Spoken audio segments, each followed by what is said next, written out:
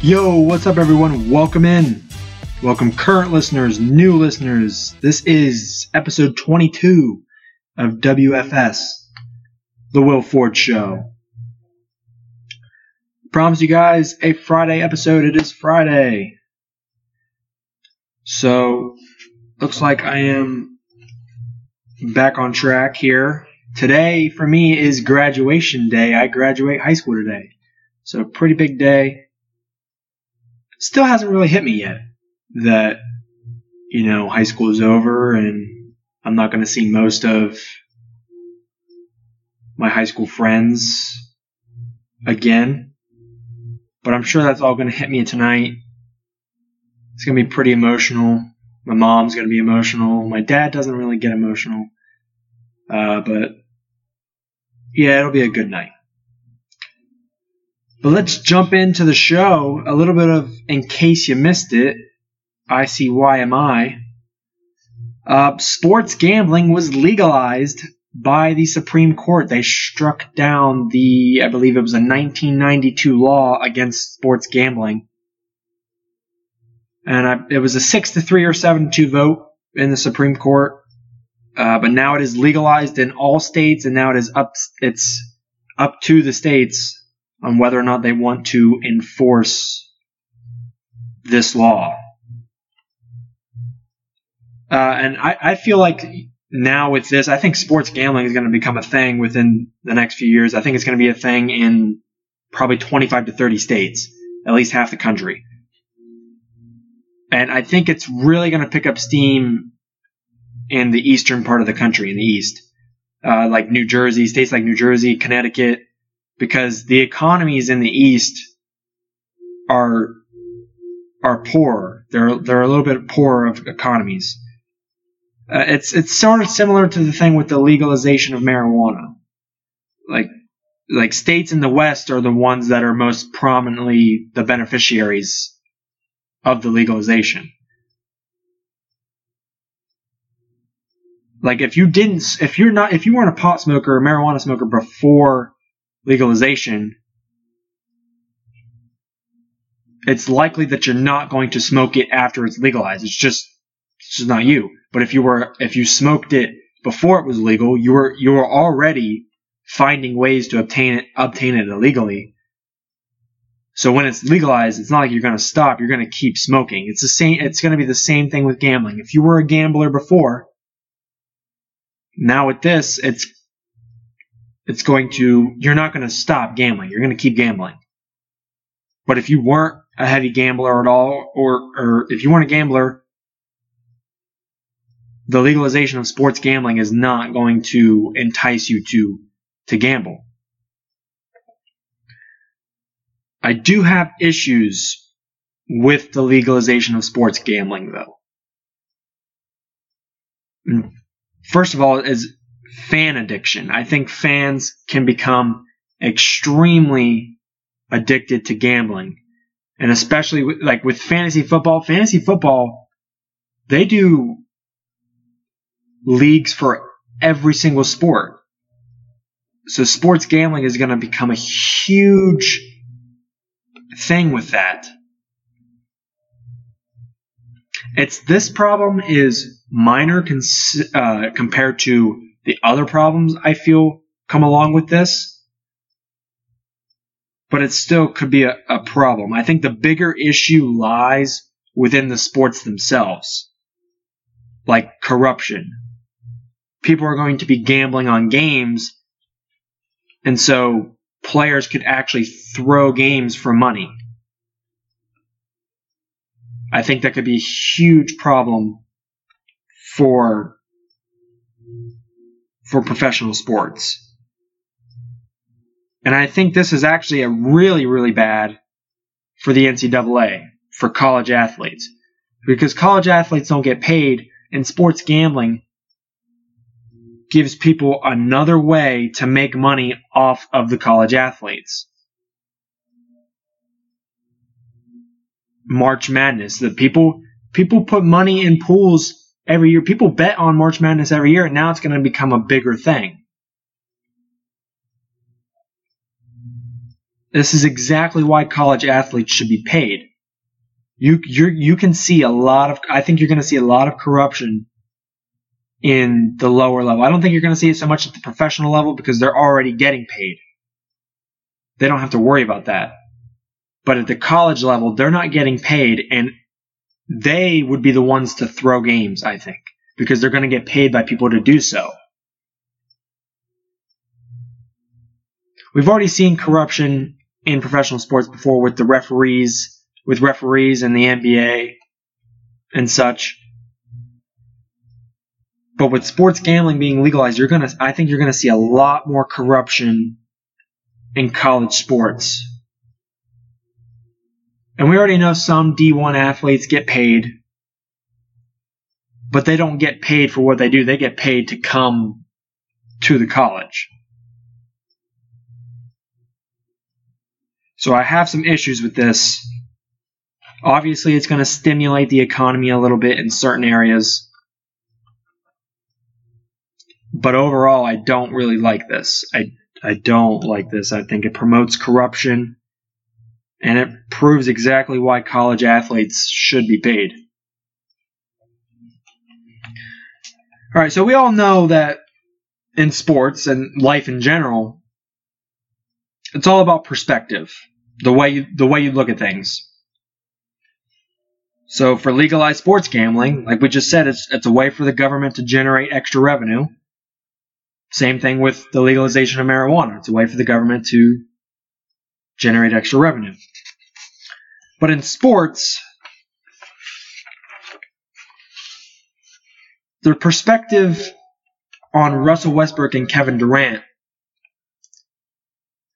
like they're different like this year than they were last year.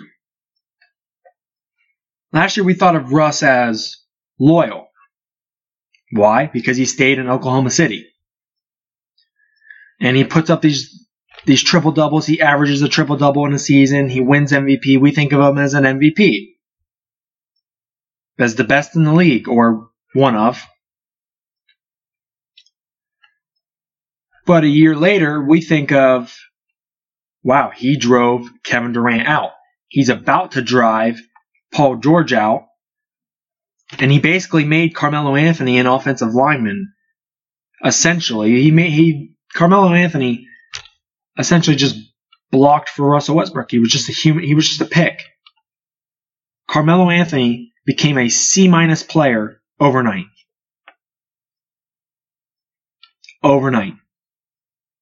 Russell Westbrook turned Carmelo Anthony into a C- player. Carmelo was a B+, A- player, averaging 20, 23 points a game. Somewhere in there. And in OKC, he was restricted just to a corner 3 shooter, a corner specialist, and he wasn't even that good. For Carmelo to operate efficiently, he needs the ball.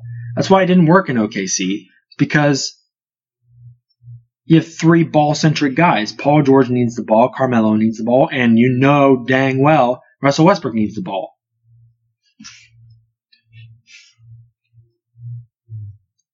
Russell Westbrook doesn't make people better. He focuses too much on stats and his individual accolades. He focuses way more on those than making his team better and winning. But some people think of him as loyal and an MVP. Now with KD, we think of him as a traitor, a supervillain. Oh, he took the easy way out. He joined the best team in the league. He joined a 73-9 team. But he wins a championship a year later, and we're like, he made the right choice. Because he did. KD wanted to play more efficient basketball, take less shots, and play in an offense predicated on ball movement. You didn't have that in OKC. You still don't have that in OKC. KD made the smart, winning move. It's almost the identical thing to what LeBron did when he left for Miami. He made the right move. Everybody hated him at first. He was a supervillain. But he wasn't going to win in Cleveland. It just wasn't working. The front office was poorly run. He didn't have a great collection of talent around him. And he ended up winning a few championships on Miami. Looking back, we realized, like, yeah, it was the right move. KD and LeBron made those moves to help themselves win. No, but we think of Russell Westbrook as this loyal hero. Russell Westbrook can't get you past the second round of the playoffs. They were far more talented than the Utah Jazz. Yet he never shows up in the fourth quarter and can't get you to the second round of the playoffs. You have Paul George, Carmelo Anthony, Steven Adams, and you lose to Donovan Mitchell, a rookie who is sensational, by the way. I'm not taking anything away from him. But you lose to him, like what? Joe Ingles and Rudy Gobert. All very quality players, but they're nowhere near as talented as Westbrook, George, and Melo.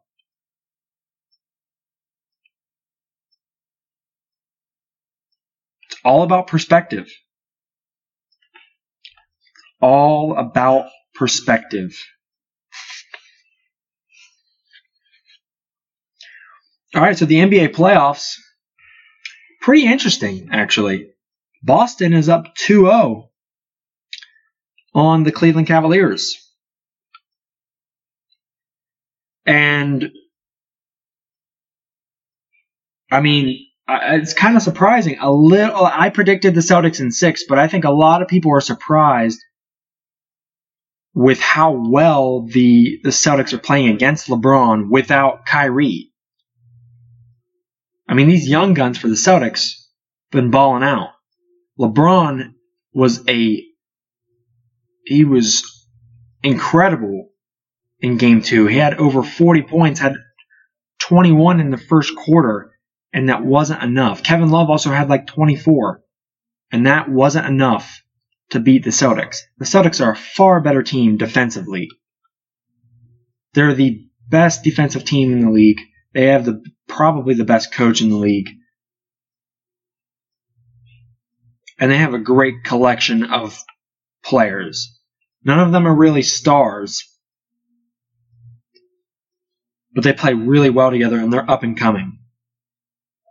I think it's pretty clear that the trade last offseason, the Kyrie trade with IT, Celtics were clear winners of that. Obviously, Kyrie's hurt. But in terms of the future, the Celtics clearly won because the Cavs now have none of those players that they got in that trade. None. Well, I think they still have Zizic, but no really important players. And that Brooklyn pick turned out to be the 8th pick, which is not very valuable at all.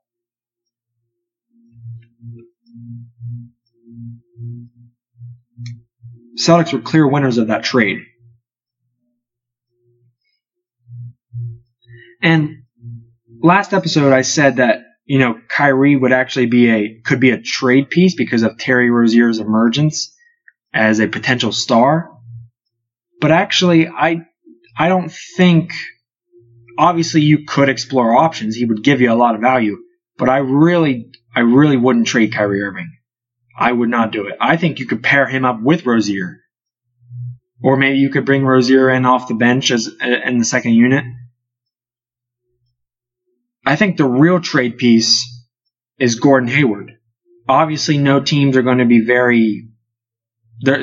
reluctant to trade for him just because he's coming off of a broken leg and dislocated ankle. So you're not going to get a lot of bites at first, but you have Jason Tatum and Jaylen Brown. I would consider trading him and Jaylen Brown for Kawhi Leonard. I think Greg Popovich would take Jaylen Brown and Gordon Hayward for Kawhi Leonard. And to make salary match up, the Spurs might have to throw in like maybe Danny Green or Patty Mills. I think Greg Popovich would be all over that. Kawhi is appearing to be somewhat of a cancer in the locker room. He doesn't want to be there. Like, imagine Kyrie, Jason Tatum, Rozier, Kawhi, and Al Horford. And then whoever you want to put in there at the 4. I don't know what your lineup's going to be. You'd probably go Kyrie, Rozier, Tatum, Kawhi, Horford. Although Horford doesn't like to play the 5, but I think they'd be willing to sacrifice. Maybe you bring in Rozier off the bench and put Aaron Baines at center. That would still be a great lineup. And even if they keep their team, even if they don't trade, I think they're set next year to be NBA champions. I really think so. They've got all the pieces they have all the pieces in place. They just need to get a couple back from injury. They're going to make it to the finals this year. And they could even steal a game off the Warriors. They could. Because we know the Warriors kind of go through the motions every now and then, like they did the other night against the Rockets. We'll get to that later. But yeah, I think the real person that should be worried on the Celtics right now about the Celtics winning is Gordon Hayward. I think he could be shipped out, and he hasn't even really done anything. And it's not fair, obviously, but it's a business. It's how it works. But I think the Spurs would definitely take him. Boston's up 2-0 in the series. Game 3 in Cleveland on Saturday. I will give this one to Cleveland. They'll be at home. They'll have the crowd behind them. LeBron is going to be sensational as always. But he's going to need help. He's going to need JR to hit some threes, Kyle Korver to hit some threes. Kevin Love has got to be on his game. Tristan Thompson's got to be active in the paint. LeBron needs some help. LeBron needs help. So I predict Cleveland to win Game 3, but ultimately to lose in 6. It might be a 2-2 split after Game 3 and 4, but Boston's not going to lose at home. They'll win Game 5 and possibly Game 6 on the road. I think they'll get it done on the road. Now, Houston versus Golden State. The series is tied at 1 apiece.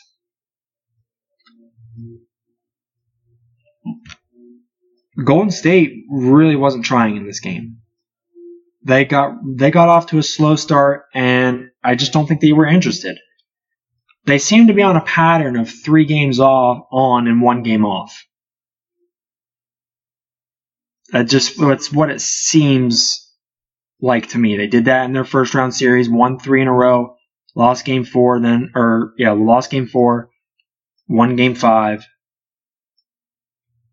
and then against the Pelicans, they did that against the Spurs, and then against the Pelicans, they won the first 2, lost 1, won the next 2, and then this series against Houston, won the first game, lost the second. They seem to be on a 3-game on, 1 game off pace right now.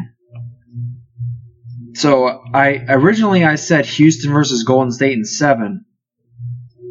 Like Golden State wins in 7. But with the way Golden State played, they were going through the motions. They weren't interested. They were taking a break. I'm going to stick by my pick Golden State in 7 because I think Houston can play them close. But if they're playing like that and they're not really playing their hardest out there, it makes me feel like the Golden State is clearly like clearly the better team and could beat them in 5 games. That's what it feels like if they stick to this 3-game on, 1-game off pace. Sorry about the noise in the background that my dad is mowing outside. But anyways, I still think Houston can play them close. If they play the way they normally play, like they did in the regular season, I think they can play them close and win some games. I really do. But Game 2 was very odd because they weren't playing, full speed. They seemed kind of lackadaisical, weren't really engaged. It makes me feel like that Golden State could just obliterate them.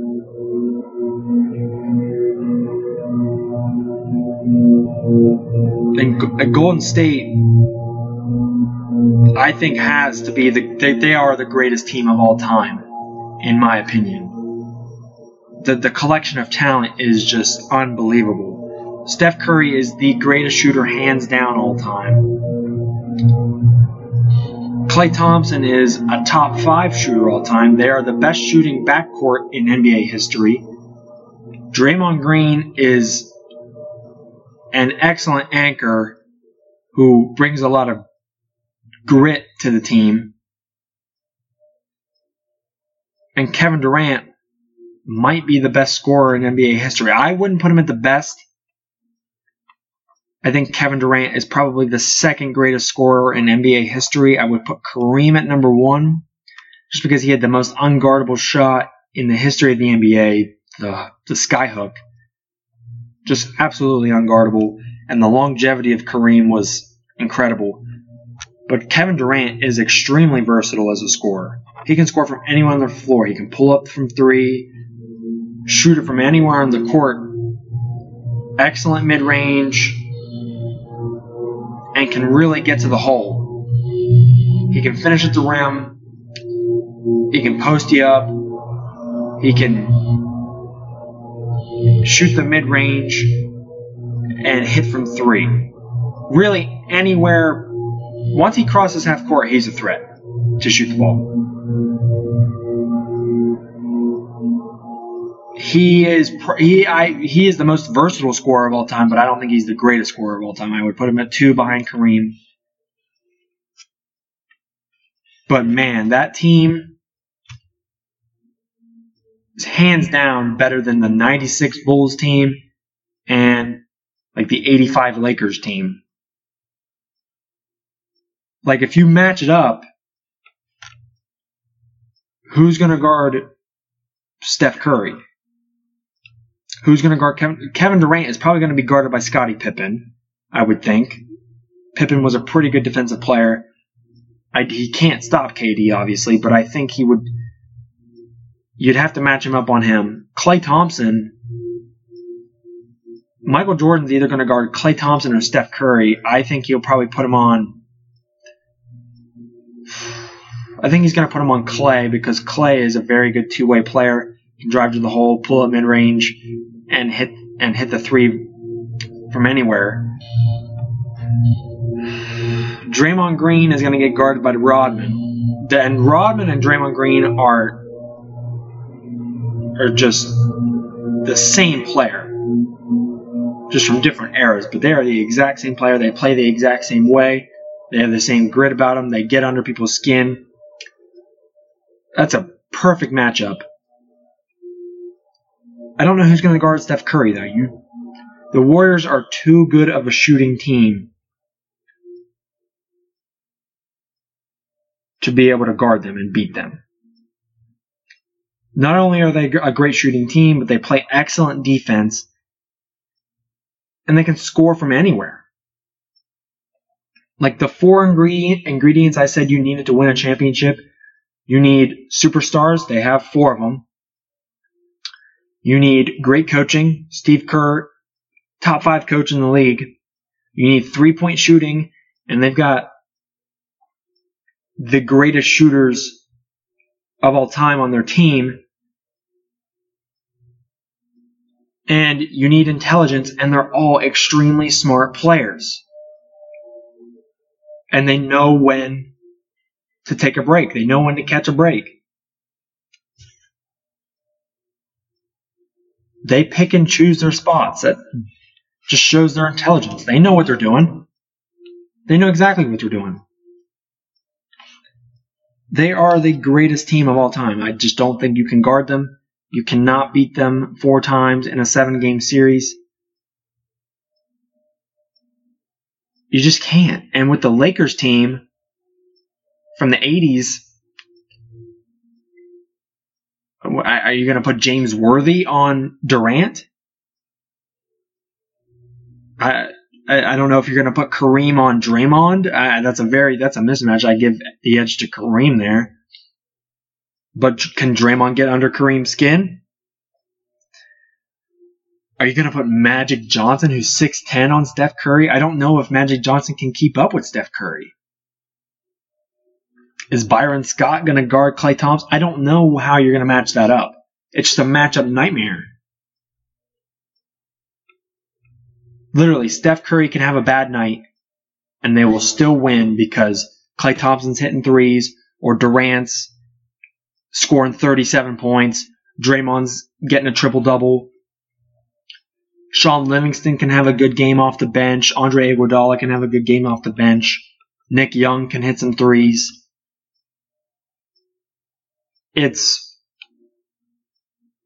You're in the quandary when you have no idea what to do against them. You can't key in on one player because someone else will do something.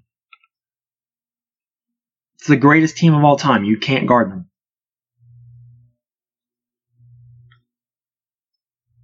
The only team I think that actually I would give a shot is the Lakers from the 2000s, the 2000, 2001, 2002 teams. Like Shaq's probably not going to guard Draymond, but Robert Horry on Draymond, that would be a good matchup. Robert Horry is an excellent three-point shooter. He was pretty good defensively. I think him and Draymond could go at it. Kobe is going to take Steph Curry, and Kobe was a great defender. And Derek Fisher was a great defender, a great all-around point guard. Put him on Klay Thompson. I believe their small forward at the time was Rick Fox. Rick Fox on Kevin Durant. I mean, you might have to put Kobe on Kevin Durant. Either way, it's still a mismatch. That's a nightmare. But I think I would give the 0-1 Lakers the best chance to beat the Golden State Warriors in a 7-game series. I don't think they'll do it, but I think they could push it to 6 games. The Bulls probably to 5, and the Lakers from the 80s probably to 5. But the 0-1 Lakers, I think, could push to 6 or 7.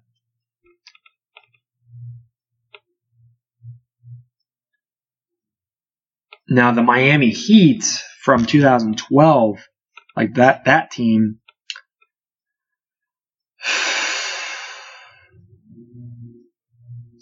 I still think they lose. They lose too. LeBron will be on KD, but again, no one can guard KD, and LeBron's not a great defensive player. Chris Bosh on Draymond, I guess you can say that's even. I'd probably rather Draymond, just from a pure impact standpoint. He can impact the game in multiple facets, and Chris Bosh can really only shoot and play on the offensive end. Dwayne Wade's probably going to have to guard Klay. That leaves Steph Curry being guarded by Mario Chalmers. I just don't see how that's going to work.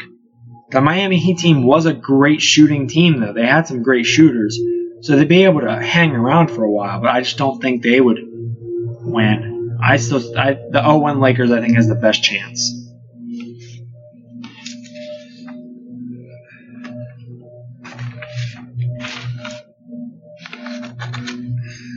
Now, going back to James Harden, We're going to go back to James Harden and the Rockets a little bit. Game 2, James Harden was horrible. Everybody's saying James Harden's the MVP. Well, the Rockets this year, without James Harden, have been pretty good. And James Harden's 5 worst shooting games are 5-0. I believe that's including last night. He shot like 3 for 15, not last night, but the other night. He shot 3 for 15 from 3, like 9 for 24 from the field. Ended up with 27 points still. But he was terrible. It was horrible. And they still won, obviously, but Golden State wasn't checked in. If they were engaged, the Rockets would have gotten beat by 10 plus. Russell Westbrook or James Harden in the playoffs is very similar to Russell Westbrook. Like James Harden in the regular season is great. He actually moves the ball, he shares it. He plays the role of point guard pretty well. Excellent scorer. Can't play a lick of defense. But in the playoffs, James Harden kind of reverts back to a isocentric state. He really relies on the isolation game more so than how he played in the regular season. And Russell Westbrook plays the exact same way, very isocentric. Really plays the isolation game, does not move the ball. Gets a ton of assists, but it's because he's padding his stats. He shoots like game 6 of the, I believe that series went to 6 against the Jazz. The final game of that series, Russ shot like 43 shots. Carmelo Anthony, I don't think, scored a single point. And Paul George had less than half the shooting attempts that Westbrook did. I bet Russell Westbrook still had a triple-double, though. There's your MVP. There's your Mr. Triple-Double MVP. Oh, he averages a triple-double every season. That's great. Where's the wins? Where's the second round of the playoffs? Where's the Western Conference Finals? If you're so great, you should be making it to the second round of the playoffs. Too talented of a team. And that's what James Harden is kind of reverting to. James Harden's kind of reverting to isolation ball. He's not moving the ball. Like, when they have a possession, 24 seconds on the shot clock, I guarantee you no one else touches the ball during that possession until there's like 5 or 6 seconds on the shot clock. That means he's touching the ball. He's holding the ball for 18 seconds out of the 24. And that is far too long. For them to win the series, the offense needs to run through Chris Paul. Chris Paul needs to get the ball moving, get guys moving without the ball. And if they can do that, and it's really hard to do against this Warriors team because the Warriors play such great defense and they switch everything. When you switch everything, it opens up these one-on-one opportunities, so it's hard to not go ISO. But instead of running pick and rolls, they just need to keep the ball moving and set screens away from the ball. That's what they need to do in order to have a chance in this series. And James Harden needs to get out of the ISO mentality.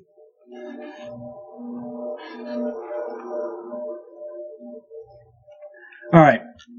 So the draft lottery was a few nights ago. And next episode, I'm going to go through the whole lottery, and I'm actually going to give a mock draft. My first NBA mock draft. And I'm going to research on that, see team needs, and things like that. So next week there will be an NBA mock draft of just the lottery. But I think the lottery and LeBron are very closely related. I think LeBron's chances of staying in Cleveland just went down after the lottery. Like pre-draft lottery, I'll give you some percentages of what I think LeBron will do in the offseason. Like if he goes to another team, stays in Cleveland, or whatever. Pre-draft lottery, I think LeBron's chances of staying in Cleveland were about 40%. I give 50% of him going to the Lakers, and then 10% another team, whether it be Houston, Philly, San Antonio, wherever. If their Brooklyn, the Brooklyn pick that they received was a top 3 pick, I think the chances he stayed with the Cavs would be 50%, 40% him going to the Lakers, and then 10% other. But then after the lottery, the pick stood at 8. So at number 8, I think the chances go down about 10%. He's about 30% chance he stays with the Cavs. 60% chance he goes to the Lakers. And then 10% other. I really think the Lakers and the Cavs are his top 2 teams. I really don't think he's going to go to Philly. I don't think he's going to go to Houston. I don't think he's going to go to San Antonio. The reason why I don't think he's going to stay in Cleveland is because they don't have any valuable trade assets. No one is valuable enough to get enough in return. And this draft is a deep draft, but I don't think LeBron is going to be willing to play with a young rookie. I don't think a young rookie is going to help them win right away. He's going to want to join a team that can win quicker. I don't think LeBron would work in Philadelphia because Ben Simmons and LeBron they're 2 ball-centric players. They need the ball. They're very similar in their play style in that they're excellent passers and they run the point for their team. They're basically point guards. And I think LeBron on that team would stunt Ben Simmons' growth, and it would kind of render Ben Simmons essentially useless because he can't shoot and he needs the ball to be effective. He needs the ball to be able to get guys involved, and it gets him going. He can attack the rim with the ball. I don't see it working out from a basketball perspective, him in Philadelphia. The Rockets probably could give him the best chance to win a championship immediately because you'd have Harden, CP3, and LeBron. But the thing is, in order to sign LeBron, he's going to want at least $30 million. Unless he takes a massive pay cut, I don't foresee that. But if he went there, your bench is going to be nothing. It's going to be completely depleted. And I don't think that's going to be enough to compete with the Warriors. It obviously gives them a better chance, but it's still not even going to be enough. That big 3 matches up a lot better with the Warriors, but the Warriors are far deeper. So my prediction is, unless the Cavs miraculously won the title this year, which I don't foresee that, they could reach the finals. I think they're losing this series though in 6. LeBron, I think, is going to be signing with the Lakers, and I think there are multiple pros to signing with the Lakers. One, they have a ton of cap space and enough cap space to bring in another superstar with LeBron whether it be a Paul George or someone else. I think Paul George is the most likely person to sign with LeBron. But you bring in LeBron and Paul George. You have Lonzo Ball running the point, which that's kind of similar to a Ben Simmons situation, but Lonzo can actually shoot. So Lonzo and LeBron can actually play off of each other. They can both share the ball handling responsibility, get guys involved, and LeBron can hit Lonzo in the corner for threes. Lonzo can also throw some lobs to LeBron. I think that would work out pretty well. That would work out a lot better than Ben Simmons and LeBron. And then, of course, you have Paul George. If they manage to keep Julius Randle, that's an excellent guy to have. I don't think they would be able to keep him. They may have to renounce his rights. But then you have Kyle Kuzma, who's an excellent player, a huge threat on the outside, but can also drive to the hole, play defense. He is great. At center, I don't know what the Lakers want to do. I know there's been circulation of some talks about like trading for DeAndre Jordan. I personally wouldn't do that because that's going to eat up a ton of cap, and you wouldn't be able to get a Paul George, I don't think.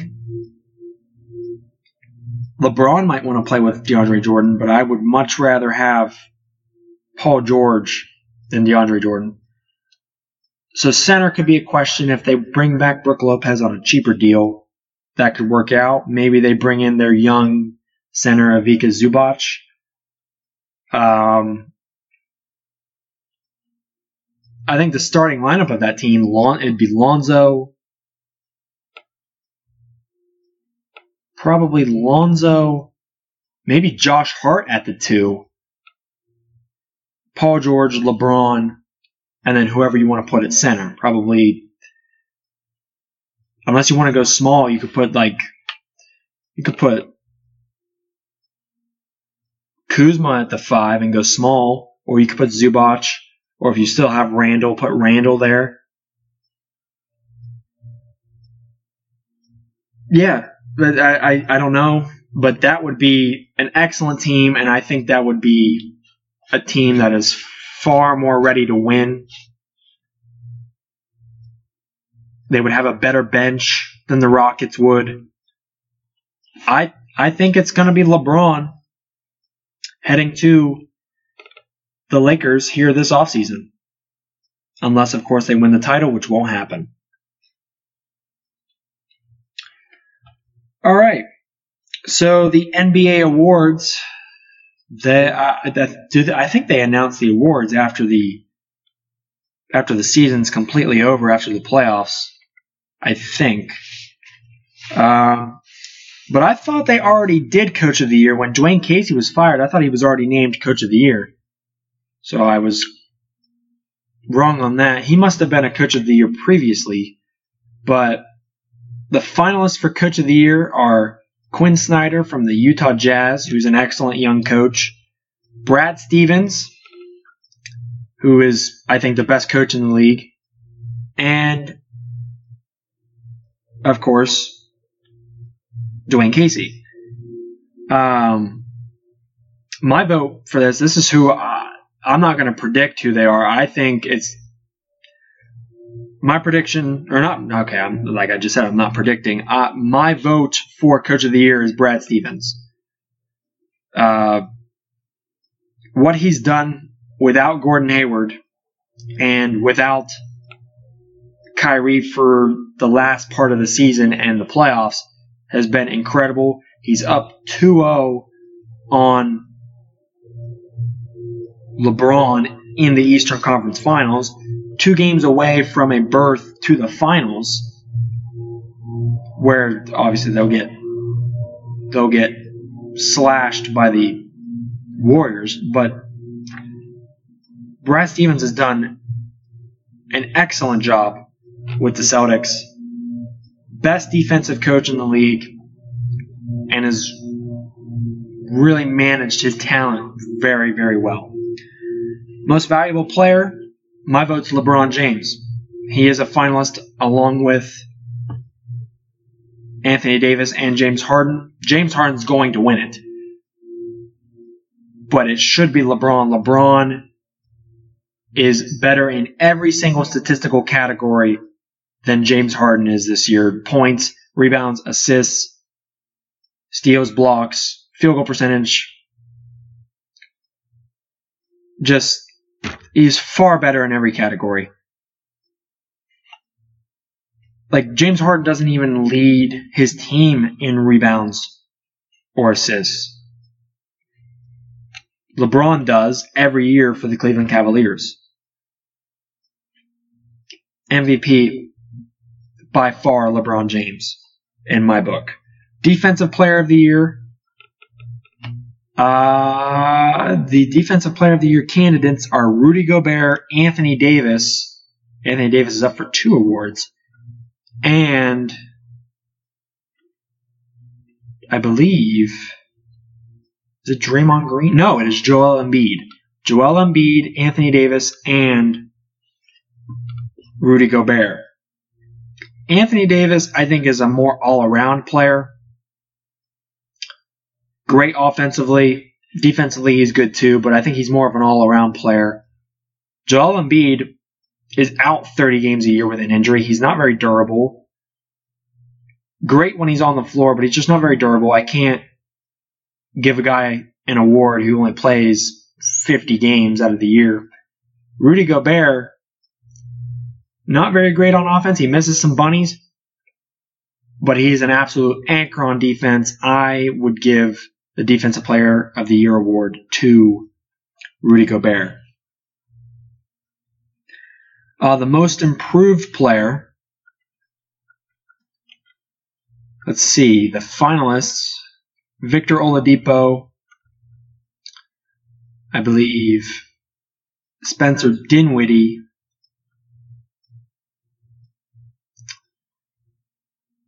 Yes. Victor Oladipo, Spencer Dinwiddie, and Clint Capella. Clint Capella has actually improved a lot this year, playing with Chris Paul and James Harden. It's kind of like a big 3 over there. Spencer Dinwiddie, Brooklyn's trash, so I don't really know about that. Victor Oladipo, though, has been incredible. He averaged 16 points a game in Oklahoma City last year, and he's averaging over 23 this year. He's doubled his assist total. Rebounds are up. Efficiency is up. And you know what's funny about that is last year he was playing with Russell Westbrook. Now you would think, Oladipo's efficiency and stats would be slightly elevated because, you have to have 4 eyes on Russell Westbrook at all times, right? And then you would also think that his numbers would dip in Indiana because he's going to be the go-to guy. His shooting percentage would be down. Scoring would likely be up, but his shooting percentage is going to be down. His efficiency will be down. No, it was actually quite the opposite. Like I said, Russell Westbrook doesn't make anybody better. He holds people back. Russell Westbrook will forever be, unless the Thunder trade him or he leaves eventually, he will always be their best player and their biggest liability. Victor Oladipo exploded this year because he was given a chance to shine on his own. Russell Westbrook was holding him back. By far, Victor Oladipo for most improved player. For Rookie of the Year, the finalists are Jason Tatum, Donovan Mitchell, and Ben Simmons. I wouldn't give it to, people would say, oh, it's got to be Jason Tatum. He's the only one left in the playoffs. Well, this is a regular season award.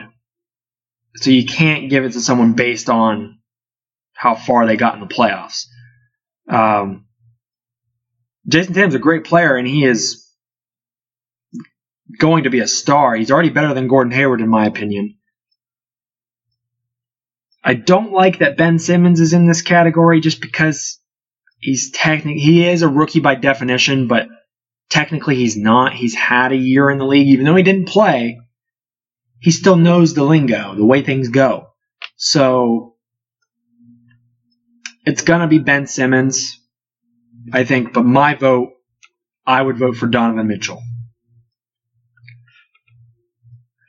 And then finally, sixth man of the year.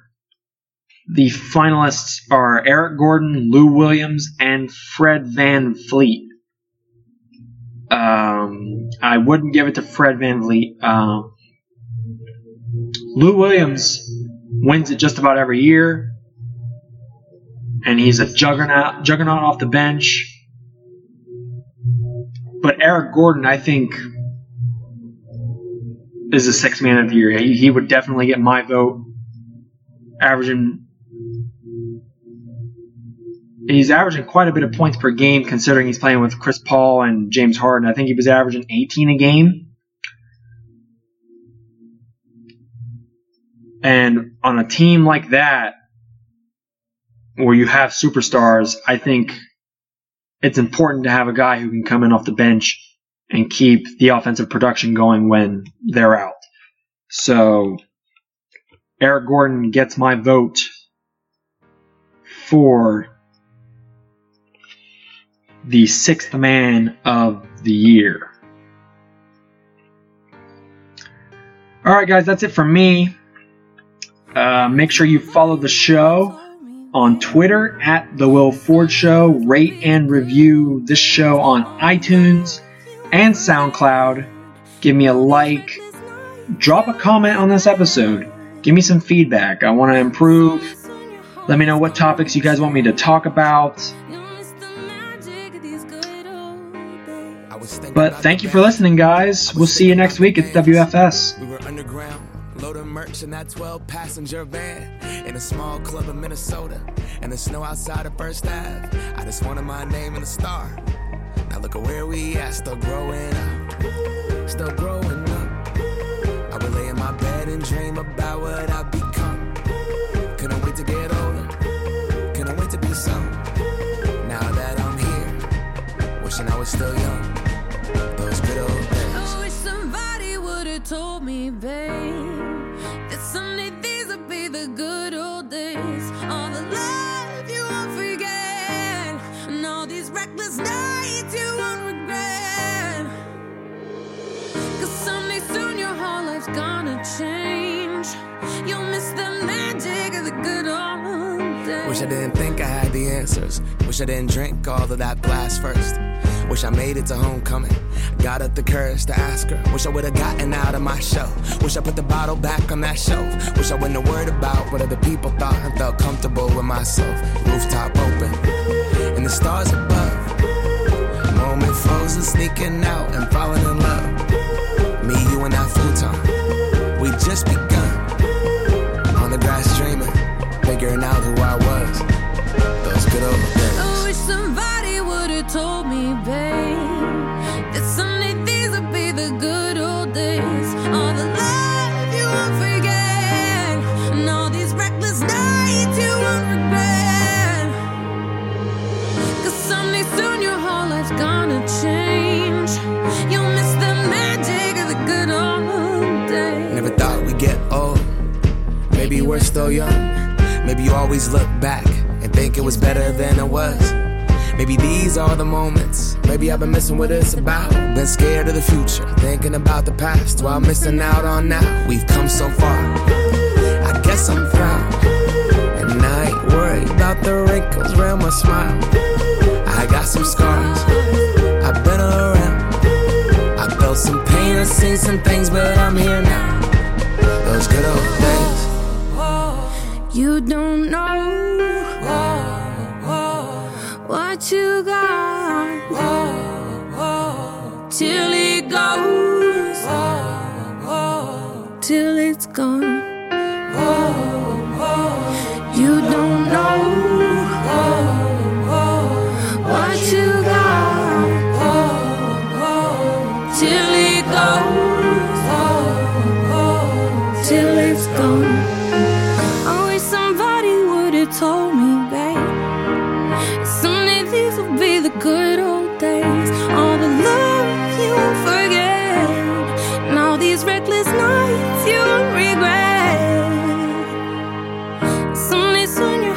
gonna change.